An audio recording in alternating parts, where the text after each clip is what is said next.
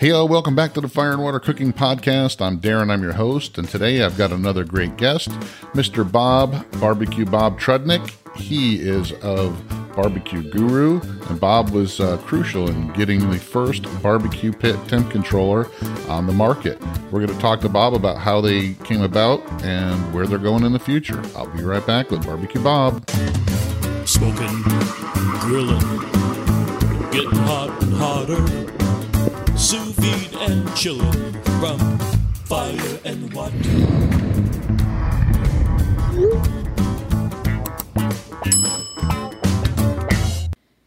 Hey, all, I want to welcome back Inkbird Products as a sponsor of the Fire and Water Cooking Podcast. Inkbird makes some great thermometers, Wi-Fi, Bluetooth, all that. But they also make a great instant read thermometer that I really love. It's waterproof, totally rechargeable with USB, very accurate. Everybody should have one of these in their kitchen so they can check the internal temperatures of their food so they don't end up overcooking. Check out the waterproof instant read thermometer below and a link to Amazon from Inkbird. Welcome back, Inkbird Products. Welcome back to the Fire and Water Cooking Podcast. I'm Darren, I'm your host, and I have a great guest again today. I've been wanting to get him on for a while, Mr. Bob Trudnick. My tongue tied here for a second. He is the man behind the Barbecue Guru, and I want to welcome you, Bob, and anxious to get you on so we can talk about this. Tell us where you're from, who you are, and all that. Well, first of all, Darren, thanks for having me on. I appreciate it. I'm excited to talk to everybody about barbecue and the history of Barbecue Guru. So, I grew up in Pennsylvania. I was born and raised in the northeast part of the state, and then moved down to southeast Pennsylvania, where I met Shotgun Fred Perkle back in 1999. Shotgun Fred was an inventor. He was from San Antonio, Texas. I started doing some marketing for him, and, within a year or two, we came up with the Barbecue Guru product. And it's been amazing to see and see the product develop from the ground up, to be a part of that, with just an amazing group of people, engineers, and, Fred's amazing mind, and, just developing it. The first time that we introduced the Barbecue Guru control to anyone was probably Memphis in May, of all places, back in 2003. And we had a backpack full of these controls that we had on, and we were just trying to share them with people. Put them on your smoker. Let's see what happens. Yeah. A lot of people thought we were crazy, and, some people thought, yeah, let's give it a shot. So that's how it all started. So how old were you when you got involved with them? I mean, were you fresh out of school, or were you in school, or, did you have another career before that, or? Well, I have a degree in photography and marketing. And, so cooking, I always loved cooking. Cooking's been a passion for me. I thought about going to culinary school after my other degrees and decided, I know enough and love cooking enough to be able to teach myself, but really wasn't introduced to real traditional barbecue until I met Fred and started working here. But I can tell you, when I was 7 years old, I overheard my father and my grandfather talking about cooking crayfish in a, just freshwater crayfish in a coffee can. And that was on a Sunday. On Monday, I went into my mother's cupboard, opened up a fresh can of Folgers, dumped all the coffee in the trash, filled it with some fresh, clean water, got my local crayfish, built a little wood fire in the backyard, stole some matches. At 7 years old, it's probably not a good thing. And cooked those crayfish up. And my dad came home from work. He didn't know whether to slap me or hug me because I did a pretty good job of it, actually. So I've been cooking on charcoal. When I was a kid, we had a gas grill, but my dad got that Weber kettle. He got the Kingsford charcoal. And we made sure that every time we were cooking, for the most part on weekends, we were cooking over the coals. Yeah. I'm from upstate New York originally. I grew up there, moved down to Florida back in 79 or so. But, mm-hmm. When we grew up, it was all charcoal, and the lighter fluid, especially. You remember that? Oh, yeah. But we had something called Cornell Chicken up there that was, every summer that's, they had big barbecues, festivals, and, the, fundraisers for the, fire departments and stuff like that. It was all that kind of, just cooking over the coals, whether it was, hot dogs or hamburgers, chicken, what have you. There wasn't really a lot of the low and slow barbecue like there's a lot more of today. Not that I can remember. Anyway, that kind of came later. I just remember the charcoal grilling and all that was big time back then. So you kind of are me. You kind of fell in love with cooking early on in your career, or actually when you were younger. And it's funny that you say that you didn't go to school for it, or you didn't go to culinary school. But, I talked to a few people that have culinary careers that didn't, go to culinary school.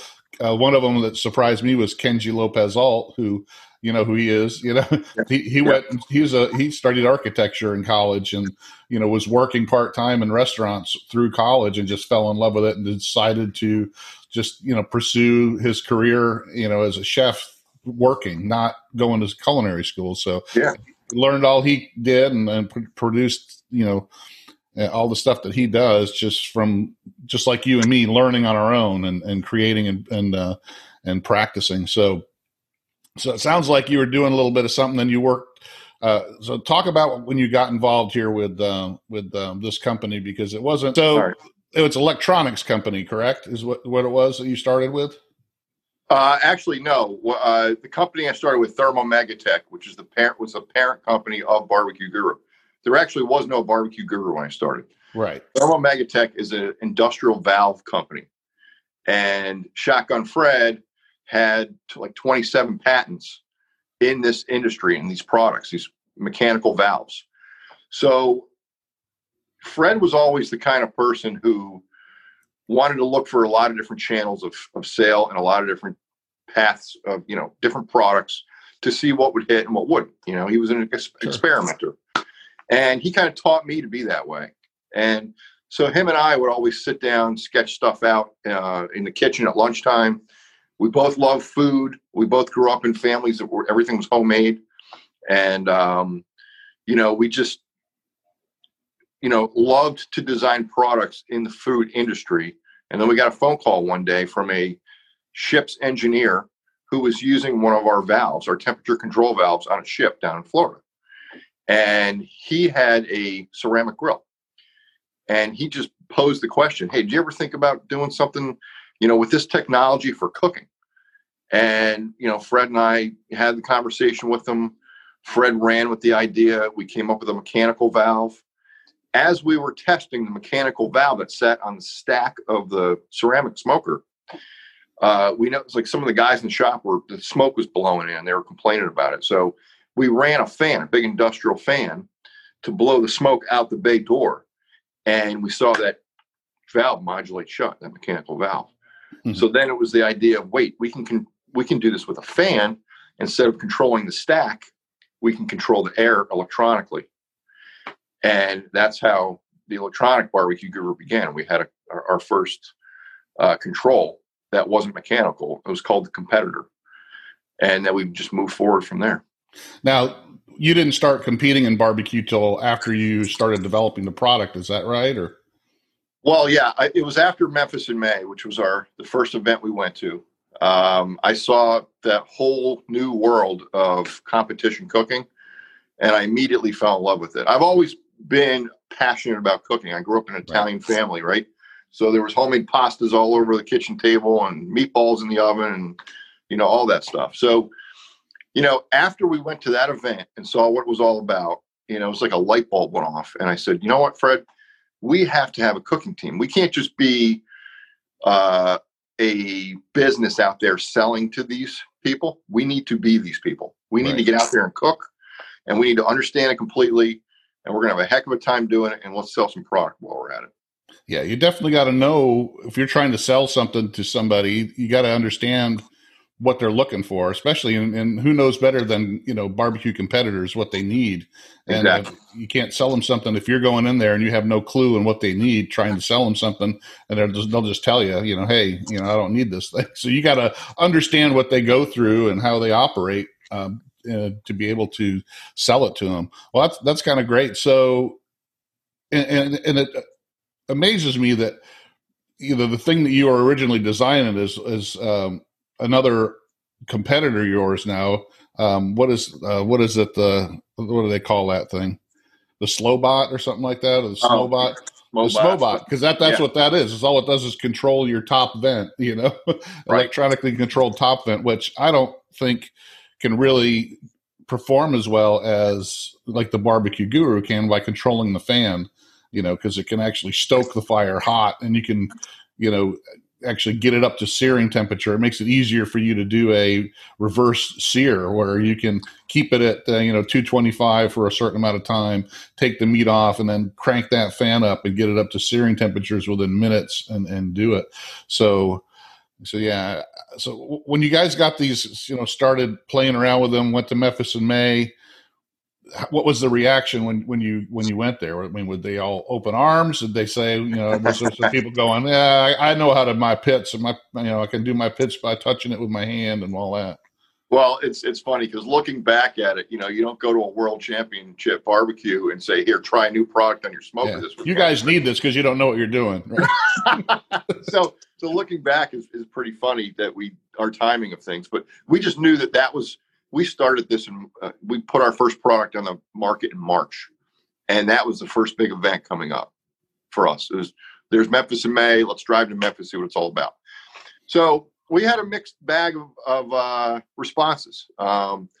We had guys who kind of looked at us like we just came off of an alien ship from Mars. Right. We had guys that thought, what are you thinking, man? You can't connect a computer to a charcoal fire and expect anything good to happen there. And we had guys that said, that's an interesting concept. No, thanks. And then we had some guys, my good buddy Joseph from Houston now, he was with a team called Poke in the Eye back then, and he competed in all those events. And he welcomed us with open arms, said, "Come on, let me show you my rig, have a Crown Royal, and let's talk about this." And I'll never forget it. Once we explained the concept to him, he had some backwood smokers there, and he let us drill into his backwood smoker because back then we didn't have an adapter.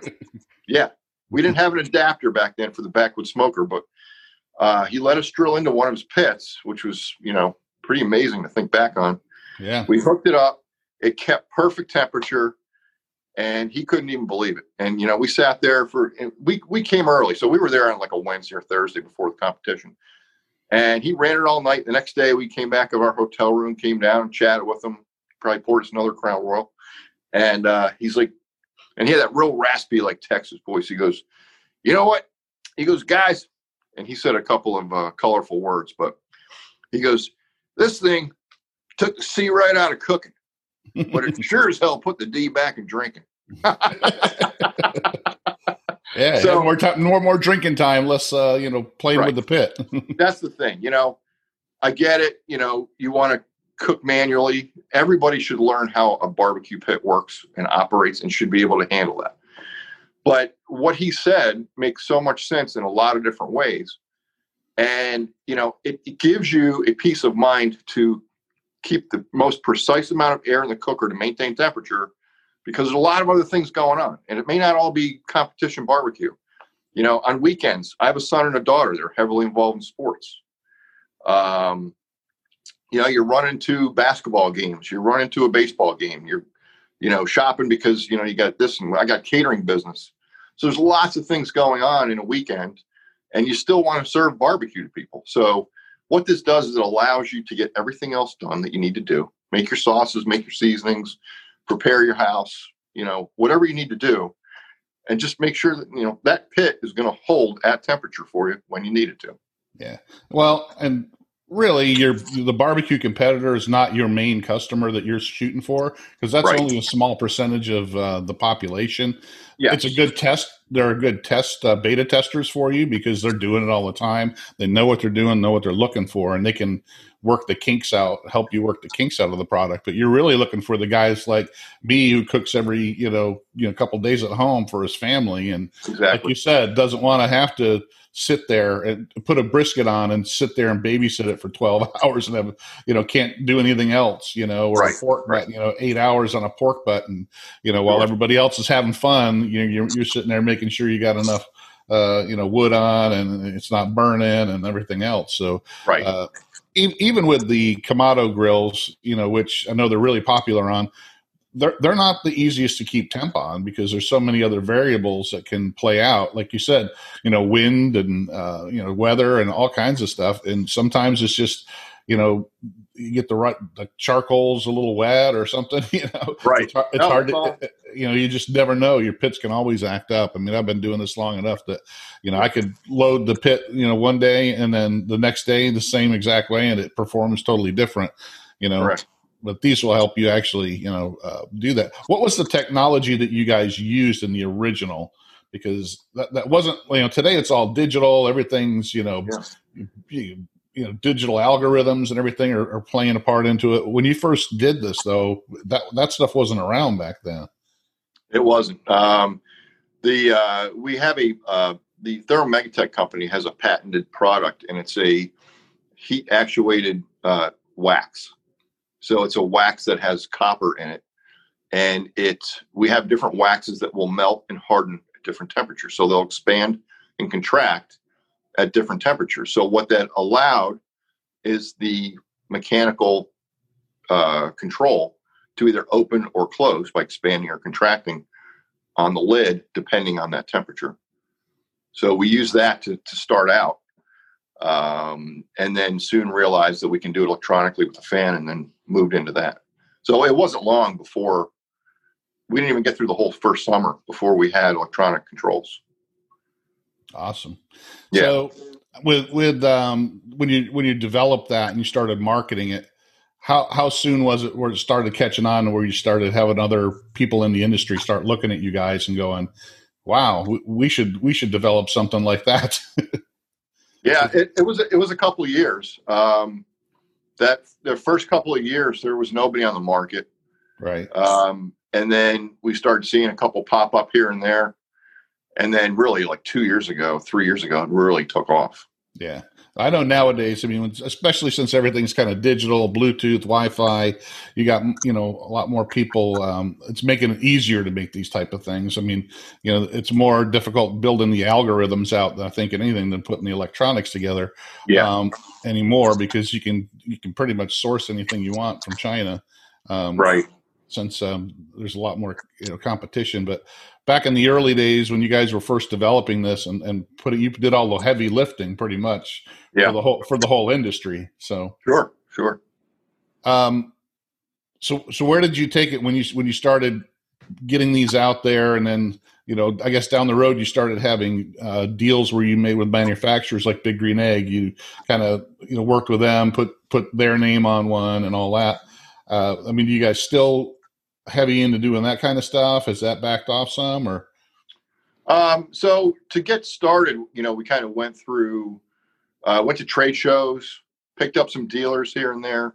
We looked for dealers who carried, the popular grills like Big Green Egg and Weber's and things like that. And then, we had a great partnership with Big Green Egg for many years. And we're continuing to do that. I'm continuing to look for those partners. But right now, we're focusing on, selling direct. If other partners come to us, then we're more than happy to work with them and give them their own design, their own look, their own name, get their brand on it. How hard is it keeping up with the technology? Technology seems to snowball. And when you first started, since you were the first, you had a few years there where you guys were the only ones on the market. Then you started having some competitors come. That usually drives, more innovation, and then of course with the advance of technology, things continue to change. How hard is it keeping up with it? Because I know you just had a major change in the models when you came out Sure. with the Ultra Q and all that. Right. Yeah, it's not easy at all. Let me tell you. It starts with, taking a look at the way the industry's going. Sometimes it's driven by what somebody else has done. And most of the time it's driven by what you believe you need to set yourself apart. So I and my team do a lot of research. We do a lot of, thinking about feature set, which way is, this industry going. It's, I come up with a lot of concepts, but it's putting, having it come to fruition. The concept is great, but looking at the mechanics of it, looking at the firmware, looking at, how things are built and, the costs and things like that. That's when it all comes together. So my concept has to be looked at by a team of people. And then they have to tell me, well, here's what the reality of it. And we can do this and we can't do that. And if we do this, we have to do it this way, not that way. Yeah. So there's a lot of meetings and a lot of eye openers, once a concept comes up, to be able to bring it to reality. Yeah. And you can't sit back on your laurels when you're in a technology type business, because it's constantly changing. You got to, people are always demanding more and more. And I'm sharing the screen now. You can probably see with your website, and showing that you got the new DynaQ, Ultra Q.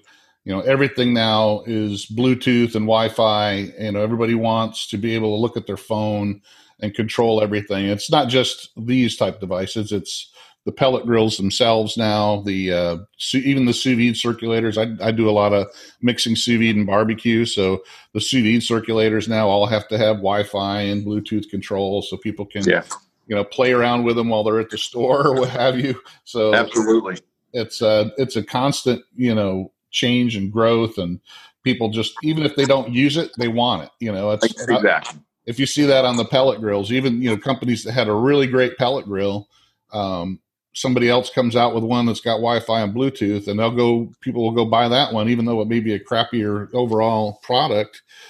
And so that forces that company to go, okay, like Weber, they came out with their pellet grill.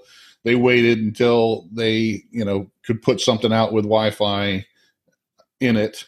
And now they're a technology company, which none of their products ever had anything like that before. And now they have to get involved in having an app and software and algorithms and exactly things they never really worried about before. Yeah, you definitely need to keep on top of that to stay in this business. Yeah. And that's just what amazes me in the barbecue, even just the outdoor cooking. So you guys, have to continue to upgrade and look at your products and make sure that they're staying competitive and offering, your customers what they want and what they are demanding now. I mean, customers are getting more and more demanding with the, like I said, every time I get a company on that's in this business, just looking at all the technology and stuff that it's inserted itself into the outdoor cooking market now just amazes me. Every year there's still something new. So you would never think, looking back 20 years ago, the way it would look today with all the technology and different kinds of grills, shapes of grills, and all that. Now you guys a couple of years back decided to come out and partner with the Monolith grill, so you could pretty much offer your own, grill with the commodity or the Barbecue Gurus attached to it. How did that partnership come about? Well, we had a division of Barbecue Guru, of our company, in Germany, and I started going over there a few times a year, competing in barbecue contests, understanding the market, and helping grow that business. So the gentleman that I had running our business in Germany was carrying Monolith grills, and Monolith, the company, was only about an hour away from his distributorship. So I was, going to be competing that weekend, and they were going to be there. And, he said he's looking for an exclusive North American distributor. And I said, well, let's, we'll talk. And we hit it off. they're great people over there, Monolith, Germany. The business partnership seemed to work. The concept of it. So we said, okay, let's build in a fan. So I want to be out of the box. I want the fan built into the cooker, so that you can shut that fan off and you can use it manually, or you can turn that fan on and you can use it with a control. So we got our first shipment. I guess it's been 3 years now, and they're doing very well. It's a very versatile cooker. It lends itself well to temperature control. There's a lot of different ways that you can set up your cooker for, traditional slow cook barbecue, for breads and pizzas, for casseroles and side dishes, for direct grilling and searing. So it's just an all-around great cooker. It comes with all the accessories you can imagine. And it's just like it's a beautiful partnership. Yeah, I'm a big fan. I have Kamado Joe, so I'm a big fan of ceramic grills. I know what they can do. And, Kamado Joe's, of course, they came out to compete with the Big Green Egg. And, the big thing with them when they came out, they included a lot of the, accessories that you usually had to pay for with Big Green Egg. Right. Now, when you did this with Monolith, did that affect your relationship with Big Green Egg at all, or did it not have any kind of? We were not in their partnership with Big Green Egg at that time. Okay, gotcha. Yeah, that was after our partnership. So, no, it didn't have any effect on that. And we love all cookers, and our controls work on any charcoal grill or wood smoker. So we still, push our controls for any grill that you have out there. So we have a lot of different adapters. Yeah, that's another thing I want to bring up, and I'm going to share the screen again because you guys do one of the things that I guess the benefits of being one of the first to introduce a temp controller is that you guys went through a lot of the, okay, we got to make this fit all these different types of cookers. So you actually have accessories and adapters for just about any cooker you could think of that you could put this on. You got a couple different fans. So I guess the larger fan is for your bigger pits. The Pit Viper is more for your ceramic type grills and smaller smokers. But you got all different kinds of adapters. And I bought the bulkhead adapter because I got a Hasty Bake and the classic, the larger one. And they don't really, there's no easy way to put a temp controller on it. So you really need the bulkhead adapter. Which, you drill a hole, like you said, that they did on that backwoods, and you put this in there so that you can put your adapter on. But you got just about everything. And I think a lot of the other companies, your competitors, actually tell people to buy your adapters because they don't want to have to go out and do what you guys did and put all these together and develop them. Right. So, yeah. That came with a lot of years. So that was another benefit of being on the competitive trail, was I got to travel the world and see all these different cookers out there. And while I was there, I took my measurements, came back, made our designs, and then started our concepts, and then we would send them to people. So we work a lot with our customers, and we take a lot of their feedback and design adapters for the cookers that are popular and on the up and coming market. So what's interesting is every year, there's new companies, there's new designs, there's new product lines, and that's not easy to keep up with. And it's time consuming. There's a lot of cost involved. There's a lot of stainless steel and machining, but we feel like that is one of those things that helps set us apart, is having all these different adapters that fit all these cookers. And if you have a cooker that we don't have an adapter that fits, you can call us and we'll work through it and we'll figure out what works for you, and we'll make those adapters. Well, and it's another, profit stream for you guys, because even if they don't buy your cooker, they buy or your controller, they buy a competitor's controller. Those competitors most likely are not making these adapters. I mean, I know that the other ones that are out there, don't, and they pretty much tell them, well, go to Barbecue Guru and get, for that one, and they'll tell them, hey, Yeah. So, I mean, it's, that's like, at least that's another, avenue of profit that you guys have, even Sure. if they don't buy your, branded controller, they can buy that. So, Exactly. and the accessories and stuff that you have with it as well.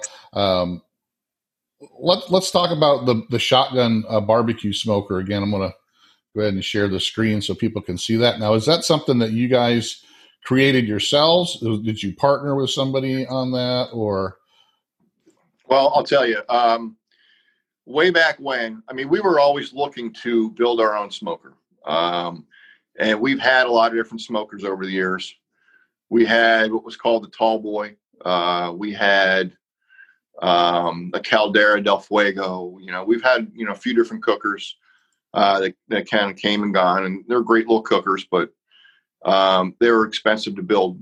And we just didn't see that market becoming bigger with those particular cookers. The shotgun smoker came about. Fred and Mike McGowan at Backwoods Smoker were, good buddies back in the day. And, they used to have a lot of conversations about design. So what we did was we kind of took that basic design of the reverse flow box with, the firebox underneath, being able to have it direct or indirect with a removable pan. And, we had the Tall Boy smoker, which had a 12 by 13 racks. And the reason we had those size racks was because we didn't see any cookers on the market that actually fit a full pan, the disposable pan. Right. So, that concept was like, wow, it's such a simple thing. I don't know why none of these cookers actually fit either one or two per shelf. So we took the design and widened it. And instead of it being a deep cooker with a narrow, front end, we reversed it. So it was easy to put that 13 by 12 shelf in, put those full pans in, put those half pans in. So we kind of, made the side, the front.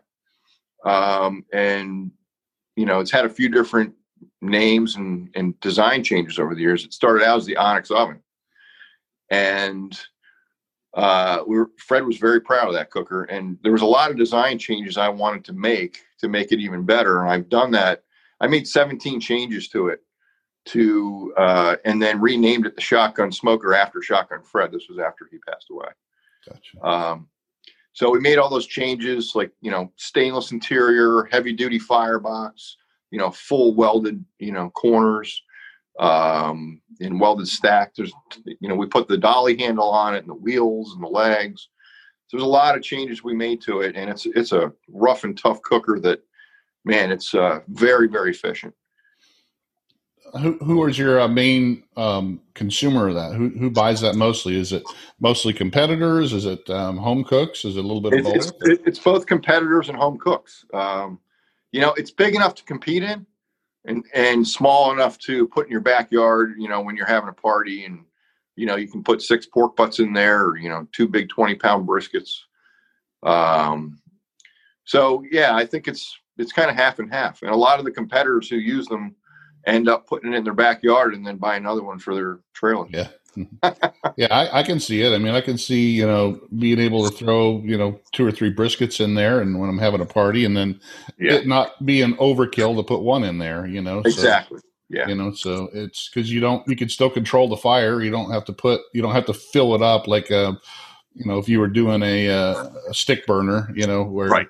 If you got a huge stick burner, you throw 1 brisket in there, it's kind of overkill, Exactly. Yeah. So, but I don't see this being the case with that at all. I kind of like those. I don't happen to have a smoker like that. I have, like I said, I've got the Kamado, I've got a pellet grill, and I've got that Hasty Bake, which Hasty Bake is kind of similar to that. But one thing I like about the Hasty Bake is it's the adjustable the coal pan that goes up and down. So yeah, that's very nice. I think that's fun. But I could always look at one of these and go, yeah, I could use that. Definitely. It's kind of limited use. You can't grill with it or anything, but it's not really meant to do that with that. So, actually, I do grill in it.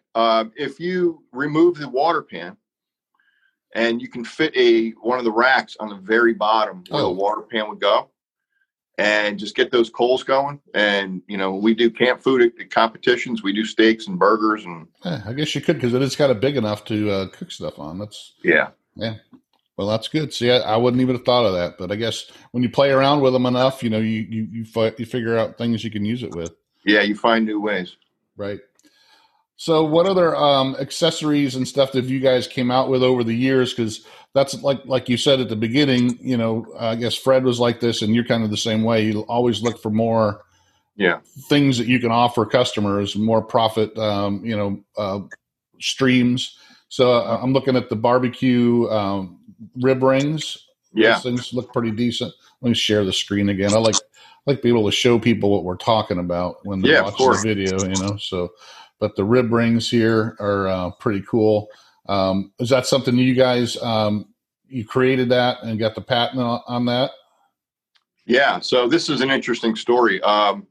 It's been about 9-10 years, probably 10 years now, since I came up with this. And I was sitting at my desk, and I was thinking about, I had like 6 racks of ribs to cook. All I had back then was a large Big Green Egg. And I was trying to figure out how I was going to get all those 6 racks of ribs cooked. Yeah. And I started playing around with just drawing, sketching stuff on a paper. And I thought, if I can make some kind of spiral round rack, because there's no round rib racks out there. I was looking for rib racks online at the stores, and I'm like, it's a round grill, and I got a rectangle piece of meat. How am I going to handle this? Right. So I came up with the concept of the rib rings 10 years ago, and I showed it to some people, and we just had so many other priorities back then and initiatives that were going on that it kind of got, put by the wayside.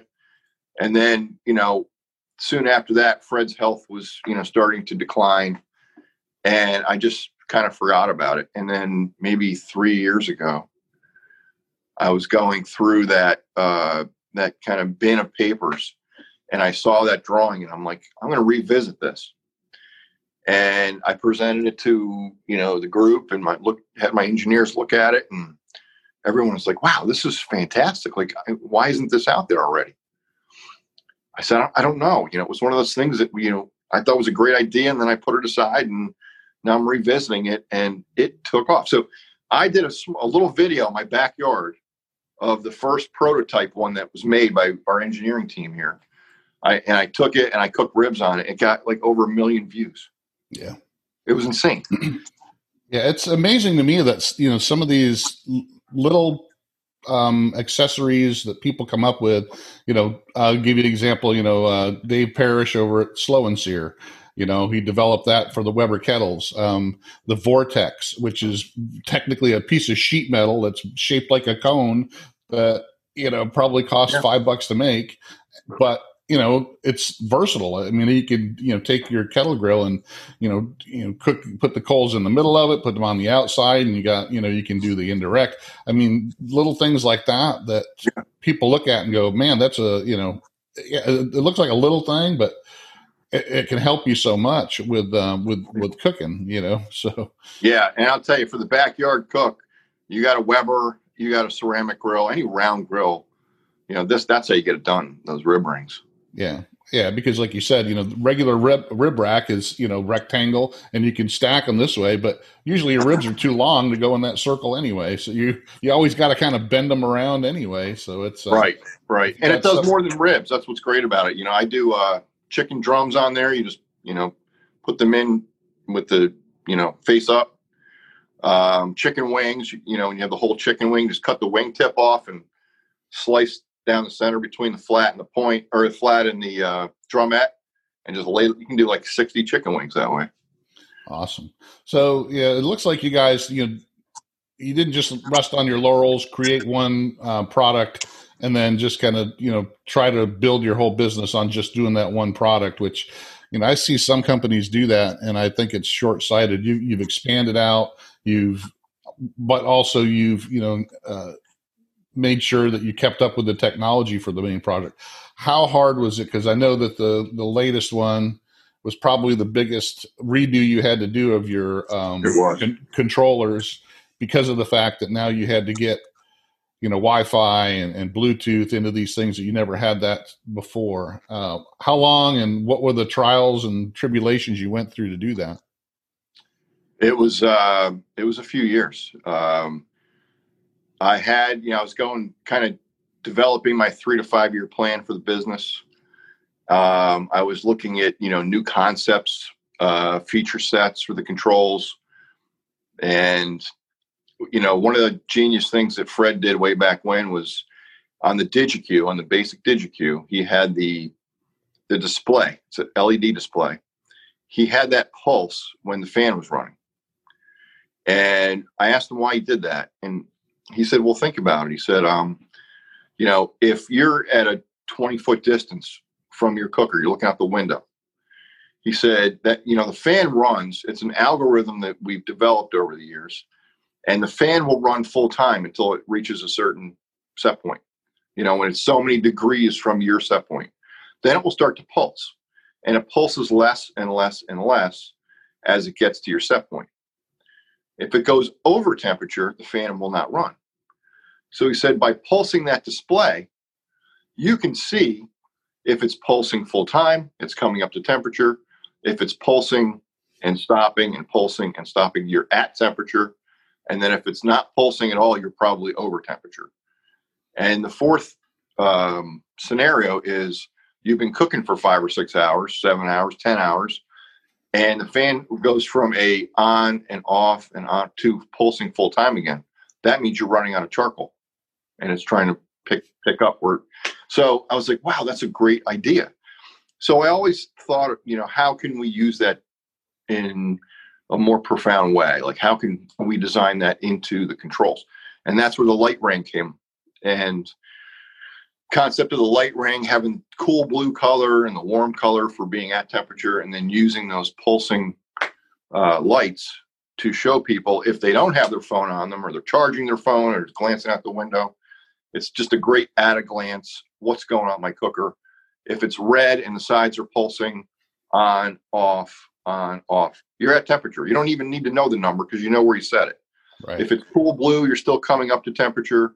If it's cool blue 10 hours into the cook, you're running out of coals. You need to go load some coals in there. And then if the whole thing's flashing red, you're over temperature. It needs attention. All right. Well, I'm going to share the screen this one last time, and we're going to kind of walk through your main products here so people can see it. And you guys can find them at barbecueguru.com. Easy to find. You can also find them on Amazon. I'll put some links in the description below. So we're going to start with the first one. This is the DigiQ, your new latest DigiQ. This is like the entry level device, correct? Yeah, right. It's the entry level, but it's a rugged little machine, and if you don't consider yourself like tech savvy, you don't want to deal with wireless and your phone and all that. This is just this is the main control that people use to just glance at their cooker, and you're just using it as a standalone control. Right. So there's a lot of people who don't consider themselves tech savvy. They don't want to deal with the technology, and this is what they go to. Yeah, or they don't need to. I mean, I see a lot of this technology as overkill, where a lot of people will go, "Hey, it's neat to have," and it's so cheap nowadays, though, and that you might as well have it. But like the pellet grills now, they're just pretty much including it because they pretty much have to, or they don't sell them. But I can't remember the last time I was at the store and I was trying to look at my phone to see if my pellet grill was still running. I mean, right. And it's, and like I said, even the sous vide circulators and, kitchen appliances now have this. So this is for somebody that strictly just needs it to make sure if I set it at 225 or 250 for 8 hours, I know it's there. I don't have to worry about it. I go out there and 2 hours later and it's doing the same thing. Yeah, exactly. Yeah. So, I mean, that's good to have options because, why have one product that, gives them stuff that they don't want to use, why make them buy something that they're not going to use? Why make them pay the extra money for a Bluetooth, Wi-Fi, all that other stuff if they don't need it? Right. So, and we try to accommodate, all price points, Exactly. Yeah. as best we can. So the DynaQ is the next step up, which is strictly Bluetooth, but it also incorporates some of those things you were talking about with the different pulse points and colors and all that to give you that same. It feels like it's a little bit more of technology built into it because it is Bluetooth, just limited range compared to the to a Wi-Fi control. So it gives you a little bit of a taste of that. So that's your next step up. And Right. What does the DynaQ and the UltraQ differences as far as that? Is it strictly the Wi-Fi for the UltraQ, or is there other things? Yes. So we consider the DynaQ like an entry-level wireless model. It's Bluetooth only. It's one food probe, one pit probe. And there's no display. So we were able to offer that at a lower price. And then that's right. There's no display on it. I got you. Right. And then the UltraQ, so you're relying on your phone for all that. And then the UltraQ, we were able to put a nice big red display in there to glance at. It still has the light ring system. It has Bluetooth, and it also has wireless. So if you're not right around your cooker and you want to leave, and like I can come to work and I can have a load of pork butts on for the weekend and actually change temperatures from my office, I can do that. So the UltraQ has the big bright red display. It has the capability of handling 3 food probes plus a pit probe. And then you have your lights at the bottom. There's a different color light above every probe port. So you can have that scan from pit to food 1 to food 2 to food 3. And the tail of the Q will change the color of that particular probe with the light above it. So once you know, hey, pit 1 or food 1 is orange, food 2 is green, food 3 is yellow, whatever it is, then you'll know that by the changing of the color tail, that is the temperature of each of the 3 meats. Gotcha. And now with both the DynaQ and the UltraQ, do they have the same capability of actually doing the charting, or is that strictly in the UltraQ? That's in the UltraQ. Okay, yeah, because that's Wi-Fi, so that loads everything up into the cloud into your. Yes. What's the name of your website that? Share My Cook is the engine that drives. Yeah, it's what drives that. So people can actually save their cooks and go back and do comparisons. Especially this is really good for competitors, where they can kind of see how their pits operate and how their food cooks. I mean, different briskets and different pork butts cook different, sometimes. So absolutely, they can see the difference between how a prime cooks over a Wagyu or what have you. And absolutely. So there's actually a lot more technology. The UltraQ also comes with a nice mount. I know that's the one I have. So I know it's got a pretty awesome mount that you can actually screw it down if you wanted to, but it's got a magnet at the bottom. So you can pretty much put it anywhere you want. I love the alligator clip on the pit probe because, I hate those little metal things that other companies give you. They always get lost, and they don't bend right, or the probe doesn't fit in them right. So having a little alligator clip it seems like a little thing, but it's it can save you a lot of hassle sometimes. Oh, absolutely. There's no doubt about it. And all of your controllers work with both of your different pit fans, and like I said, the pit bowl is for your larger type smokers, and then the Pit Viper is for your smaller ones. It works. Yeah, works with Alexa too. So I mean, that's you got a lot of technology built into it. So you guys did a lot of work putting it all together. That's for sure. So yes, I appreciate that. Well, I remember when I first started playing around with barbecue gurus, and it had just the little pins, things that you set, to get to the temperature and all that. So, and from where they are now, and it's only been a few years. I mean, literally just the technology has just moved so quick. I mean, 3 years ago, I don't think the pellet grills out there had, as much technology as they do now. They were just strictly, analog. set it to 250 and maybe you're around that temperature. And now now they got the PID controllers and digital, Wi-Fi and Bluetooth and all kinds of, different things that technology built into them. So where do you see this, industry going? Do you see this keep on? What other new changes can come about in the next 5 or 6 years? Gosh, there's so many. I don't want to give away all my secrets of what I'm thinking, but there's just making things more convenient, making things more versatile, to cook different styles of food outdoors. Slick looks, different colors. There's a lot of great ideas out there, and I see it. Just convenience and versatility are the main things that and reliability are the main kind of points that I'm working with to help develop further. Miniaturization that seems to be a big thing too. I mean, I'm sitting right now. I'm sure you heard of the Meater and the Meat Stick. Oh yeah, the Meat Stick just came out with this new. This is a beta tester. It's not. Haven't released it yet. I mean, you can pre-order it, but it's about half the size of their regular true wireless thermometer. This is Wi-Fi, Bluetooth. All that technology that's just built into this little piece here. Yeah, it's amazing. It's just amazing to me that we can do these things now. Where 5 years ago we couldn't even make something like this. And, that's right. Yeah. So, it's going to be interesting to see. I mean, I'm amazed every day. I probably will run into you at the next if they ever have these conventions again, like the Hearth and Backyard and Patio show or stuff like that. Yeah. I'm going to try to make the next one up. I think it's up as Nashville next time. Yeah, I believe it is. That's right. Supposed to be, so we'll see. I might make my way up there. Do you still attend those type of events? Yeah, I probably will be there this year. Yeah. Gotcha.